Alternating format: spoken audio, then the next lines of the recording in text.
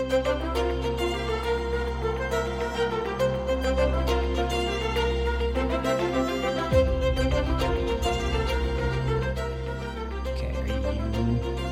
ready for our first video podcast? Okay, I think I am too. Greetings and welcome to the Talk with History podcast. I am your host, Scott, here with my wife and historian, Jen. Hello.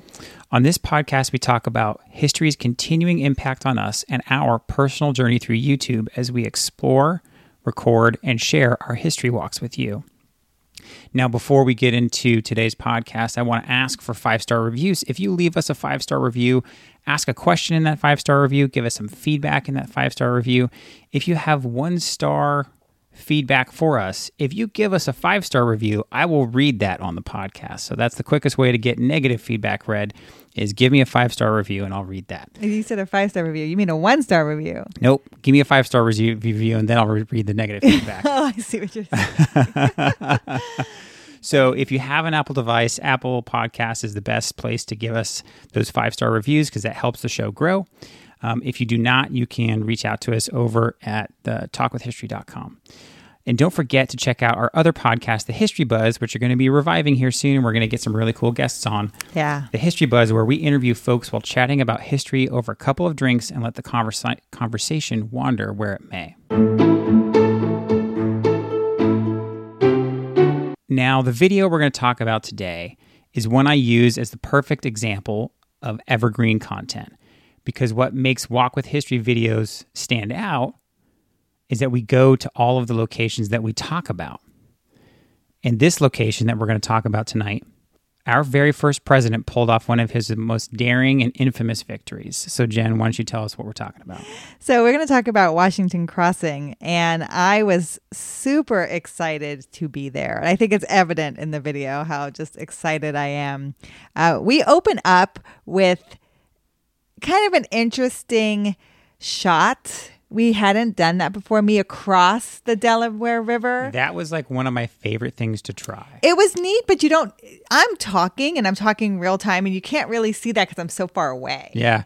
So to set the stage a little bit, I drove across the Delaware. You were on the Jersey side. I was on the Jersey side. New Jersey side, and I was on the Pennsylvania side. Right.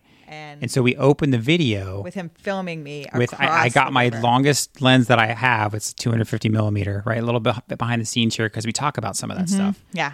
So I actually had to text you. Yes. I had to text you. Okay, I'm set up. I had to get you in camera, and it was raining. It started raining. So that lens is not an expensive lens, so it's not like super waterproof. So I'm like trying to cover it. Sure. And I'm trying to zoom all the way in.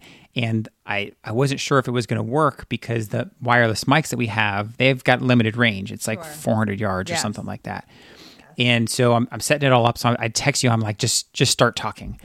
And luckily, when we got back and I recorded it, your audio was recording locally on your wireless mic. And so that's how I used that audio. I synced it up. Mm-hmm. So we got a little bit, but you get this across the Delaware. This is what they crossed in wintertime. So that's kind of, and I'm very demonstrative because you can't see me. And I open with Thomas Paine, These Are the Times that Try Men's Souls, because he actually wrote that 2 days before the crossing of the Delaware. Yeah. So I open with that because I really wanted people to, if you don't, to sense the urgency of that battle and to get the daringness of it, how wide that river is. And if you can think about it in the middle of winter with all the ice patches, just what a strategic move it was and how risky it was. But George Washington was really, he was trying to take that risk because he needed the payout because the morale was so low at that point. So he needed a decisive victory, and he thought this was going to give it to him, and it did. It really did. This was a moment. So set the stage for the more general history person who doesn't really know kind of where they're at in the war right now. It's 1776, been at war for about a year, declaring independence 1775, and Washington has been pushed back from D.C. all the way down into New Jersey, across the Delaware into Philadelphia, and they've been the British have really just pushed them all the way back. And when they cross the Delaware, they are so fearful that they're going to come after them that they take all the boats. That's right. Off of the Jersey side. They take, and we do a good job of kind of showing where they hide them. Yes, and they hide them. There's a little river, a little island inlet. Yeah, there's a little inlet. And he hides all the boats behind this little island inlet so you can't even see them. But at that point, the British and the Hessians, so I say Haitians in the video, and Scott corrects me. I do. So I obviously didn't know while we were recording. And so she started saying this, and I was like, I'm not sure that's right. And I was like looking up some YouTube videos, and so I actually look up how to pronounce, and then I type it in, and it's the Hessians. So King George she kept saying III the Haitians had paid troops for hire. He paid Germany for troops, and so the Hessians are who is helping fight with the British, and that's who's pushing back. And once they push the Americans or the Continental Army across the Delaware, they kind of just, I wouldn't say give up, but they're like, it's November, December. Let's take a little break. It's cold. It's winter time, and if you think about how battle was done at that time, the very traditional, like, let's line up and get to the battlefield. And these are paid so soldiers. in the winter time, they're not really going to do that because it's like nobody wants to do this in the wintertime. Everybody's cold and miserable. That's why there were like encampments for the winter, Valley Forge, and they would dig in and they would settle down for a little bit. Yeah. So they don't come after the Continental Army when they go across to the Pennsylvania side. They don't come after them. And that's where George Washington kind of builds up his idea over there of what to do, because they need to build morale. But one of the neat things we discovered while doing this video is the Legend of Sleepy Hollow. The Headless Horseman is a Hessian. Yeah, was it from this? It's from another battle but up north. It's one of those soldiers. York, yeah, but he's a Hessian. That's right. Soldier. I forgot about that. So we actually put a clip. Yeah, from the American Revolution. Yeah. And so that's the term. If you watch the whole video, comment. Yeah, the Hessians. Hollow. Yeah, that's right. And but I never realized that's who the Headless Horseman was. I didn't realize he was. He's not even Continental Army. Right, he's German. He's German. No wonder he's mad. Yeah. He's mad, so he's riding around trying to fight his head. Yeah, he's like, he just wants to go home to Germany. I'm getting paid. I just want to go home. Yeah, just it's October, right? I want to go home and do Oktoberfest, and give me my head back. Yeah, so that's a little history for you. But so by Christmas Day, they're over here on the Pennsylvania side, 1776, and George Washington thinks we need a strong victory, and he comes up with this idea to cross on Christmas Day, and they cross, they start crossing at 4 p.m. on Christmas Day, and they don't get everyone across till 3 a.m. on the December 26th. And one of the cool things that we got to do, we didn't just go to the spot, right? There's a whole park, and there's a museum, and there's these tours. Yeah, it's a national historic site. And so we actually go to some of the sheds, and we show video of it, of the kinds of boats that they actually cross the river in. The National Historic Site has been there since the 60s, and they have they recreate this crossing every Christmas. Yeah. So if you want to go see it, you can go see. Do they do it on Christmas? They do it on Christmas Day. Oh, really? And so they have recreations of the Durham boats, but they're 20% smaller, but they are what they would look like. And that's kind of where you can see what the boat looks like. I show you what one of the cannons look like, because they transported 18 cannons across the river. And smaller cannons, lighter cannons. And so I show you kind of what they would fire. I show you the grape shot. So grape shot is about the size of a grape, metal that they would bind together and put in the cannon. And so when it fired out in all directions. And it's interesting too, again, to kind of to stop and pause when you look at this grape shot and you're like, okay, they're doing this to cause more damage. Yeah. Right? It's like there's some movies. There was a John Travolta movie.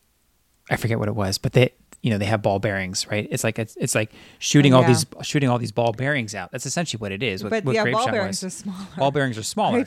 Grape shot's a lot bigger. Yeah. And so they're designing these things. It would kill you. When you see this and you're like, man, they shot this out of a cannon to basically kill more, like the brutal kind of warfare Even if it they did. Hit your arm or hit your leg. That was one of those weird things. I was like, oh my gosh, like they're shooting this out of, like that'll that'll kill anybody or anything that it hits. That's not going to like hit you and not cause damage. Yes. And of course they use cannonballs as well, but the grape shot actually got more damage. Yeah.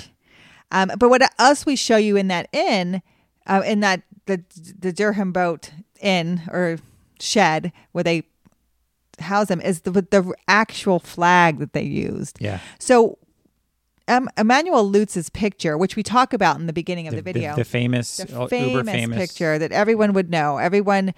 It's George Washington high in the center of the picture. They're crossing. You see the ice patches. You see the other men sitting lower. And actually the person holding the American flag is James Monroe, the 5th president. Now, James Monroe was part of the crossing, and we'll talk more about him, but he was not on the boat with George Washington, although they did know each other. But that flag is not made by Betsy Ross until 1777. So in 1776, what they have with them, the Continental Army flag, looks like a Union Jack. Yep. A British flag with red and white stripes. So just like the American flag, and in the corner is the Union Jack, and that's the flag they would have. Yeah. So that's the one difference, yeah. right? If you see that famous Washington crossing, in fact, that's our YouTube channel header, right? Mm-hmm. It's kind of a ghost image of that. Yes. With the flag. That's the incorrect flag. It's not. So that painting was done in 1851, and Lutz, who's French, he was so proud to the French to be a part of this American Revolution. Yeah. There's 13 men on the boat for the 13 colonies. And no, there's no seats on a Durham boat. So that's what we're showing you. These boats were really used for commerce to get goods and cattle and iron ore across the water. So there's no seats, enough for comfort. Right. And so in that painting, people are sitting. There's nowhere to sit. Everyone's standing in a boat, in those kind of boats. And also one of the things that was really cool too is they actually, so in the little museum part that you can walk through in the visitor center area is a picture of a more modern day picture of the Delaware in wintertime. Yes. Right. And they say like, this is probably what it looked like. And it's basically all just ice and like a little mini icebergs and snow. So it's ice patches because it's a river. Yeah. So it's not going to be solid ice like a lake. It's ice patches where the ice is formed, but the river is still flowing. So that part of the painting is correct, where they're pushing the ice patches out of the way. And that is exactly what it and that was just cool to see, like an actual, like someone took a photograph probably 5-10 years ago of the Delaware when it probably looked similar. And you're like, oh my gosh, like I could practically walk across that. Maybe not quite to that degree, but it was cold, right? They had to be careful because they could damage boats, and it took, like you said, it took them all night. Yeah, so they started, like I said, at 4 p.m. They get across at 3 a.m. They've gotten 2,400 men across, 18 cannons across, 50 horses across. It's 3 a.m. and they haven't even started the march to Trenton yet. Yeah. So. And how far is Trenton from there? It's 11 miles. It takes them 8 hours. So from 3 a.m. to 11 a.m., they march the 11 miles. They split and they engulf Trenton. Now, this is the day after Christmas. The guys have been partying all night. They've kind of let their guard down. It's a misty morning. It's 11 a.m. This really works in Washington's favor because as they come around and they get their sharpshooters out, they're so close in vicinity. Even though there's only 2,400 men, the Hessians think that they're surrounded. Yeah. They think they're surrounded from all angles, which they're not. But George Washington has strategically put sharpshooters in every direction. And they're not ready. They're drunk. They're hungover. Yeah, it's Christmas night. Christmas. Yeah. Exactly. So it really isn't much of a fight. Yeah. They and even like the lead general on the Hessian side, I think they just surrender. Even he was just like, yeah, I'm not doing this. I'm like, nope. Yeah. So they captured 900 people. Yeah. So then they take them and they get 29 officers, which they will hold. And we talk a little bit about the McConkey Ferry Inn, and I'll talk more about that after this. They hold the officers in the McConkey Ferry Inn in the attic to trade. Oh, that's right. We filmed right there. Yeah, they traded. This is just protocol with fighting in that time. You trade officers that you have captured back. But they take the 900 captured men and they parade them through Philadelphia. Yeah. And it builds such morale. And it did what George Washington wanted it to do. It showed the people, we are winning. We're being successful. Thank you for your money. Thank you for your taxes. Thank you for supporting us. We are endeavoring to win this war of independence.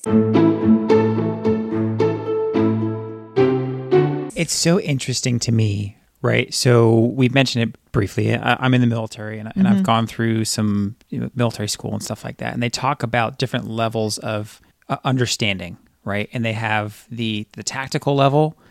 Washington put the snipers and the sharpshooters in the right spot around the Hessians. They talk about the operational level, which is the next level up, which is getting people across the Delaware, be like, now's the time to strike. We can do this. We can go take them.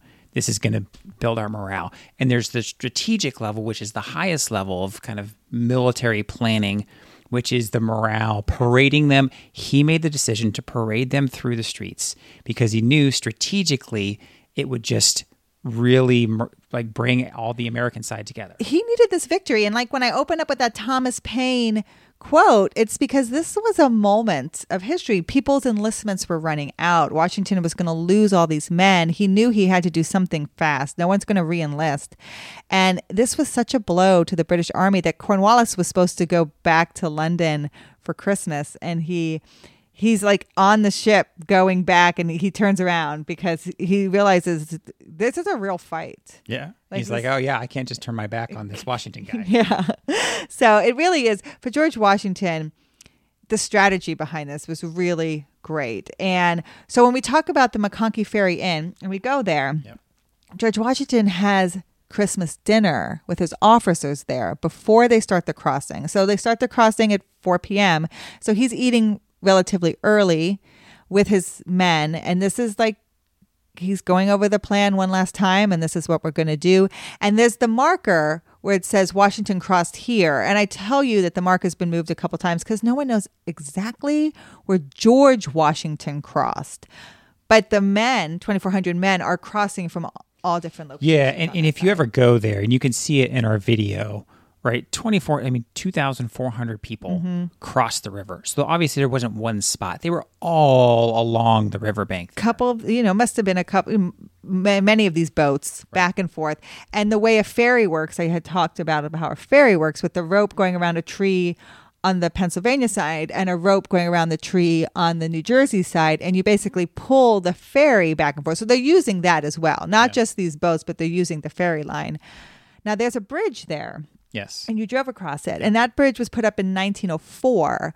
But it's a very cool way to be able to go from one side to the other because both sides are part of the National Historic Sites. Yes. And so you want to make sure you go to both sides and see what it was like, before and after. Yeah, and most everything is on the Pennsylvania side. The museum is. Yeah. And then on the other side, you can walk the road where the army marched, but it's more the historic buildings are on the Jersey side. Yeah, it was just so interesting there, and this is why I talk about, right? I said in the intro, this is the true evergreen content because Washington Crossing, that will always be that. It'll always be that spot.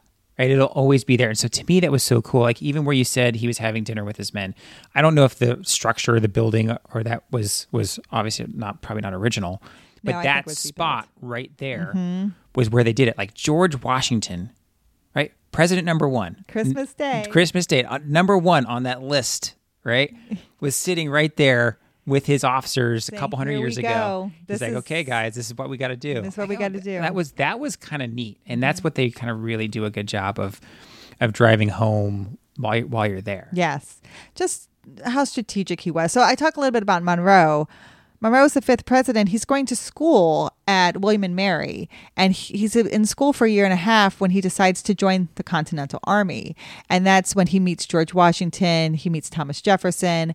And he fights in this battle, and he actually almost dies. And he severs an artery in the Battle of Trenton. Oh, I forgot that. And Washington is so impressed by that he advances his rank, gives him his own brigade. And it really is a lot for Monroe. It really does build up his esteem. So it's neat that Monroe is in that painting because of who he is after the fact, but at the time he is still also making a name for himself. Yeah, that's interesting, and I think I forgot that. It's hard for me to put into words how neat it was, like just truly being there. Some of these locations that we go to are like, I'm there and I'm in a museum or I'm at like an old fort. It's like, okay, this is kind of cool, but everything's built up around it and stuff like that. But this one was just one of those ones because like here's this river, right? Yeah. The river probably hasn't really changed that much in a couple hundred years. Like it's still the same river, right? Maybe the riverbank has changed a little bit, but not that much. And the land doesn't look much different. I think they had a cannon there too, like Lafayette's cannon. Yeah, that's right. And then they say they fired it again when Lafayette came to visit because he did his tour after he came back to America. And that was neat to see his cannon as well. So if you ever get a chance to get out there, it's there for you. And if you can see the recreation, they'll actually use the authentic flag. Yeah, that's right. That's right. And we showed pictures of what the modern day crossing looks like. Mm-hmm.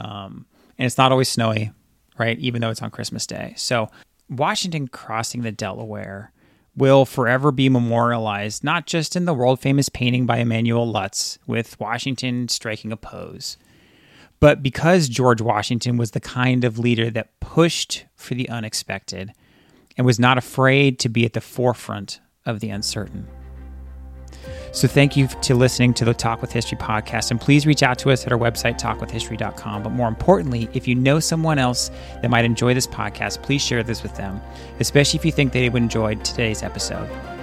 Shoot them a text and tell them to look up the Talk with History podcast because we rely on you, our community, to grow, and we appreciate you all every day. We'll talk to you next time. Thank you.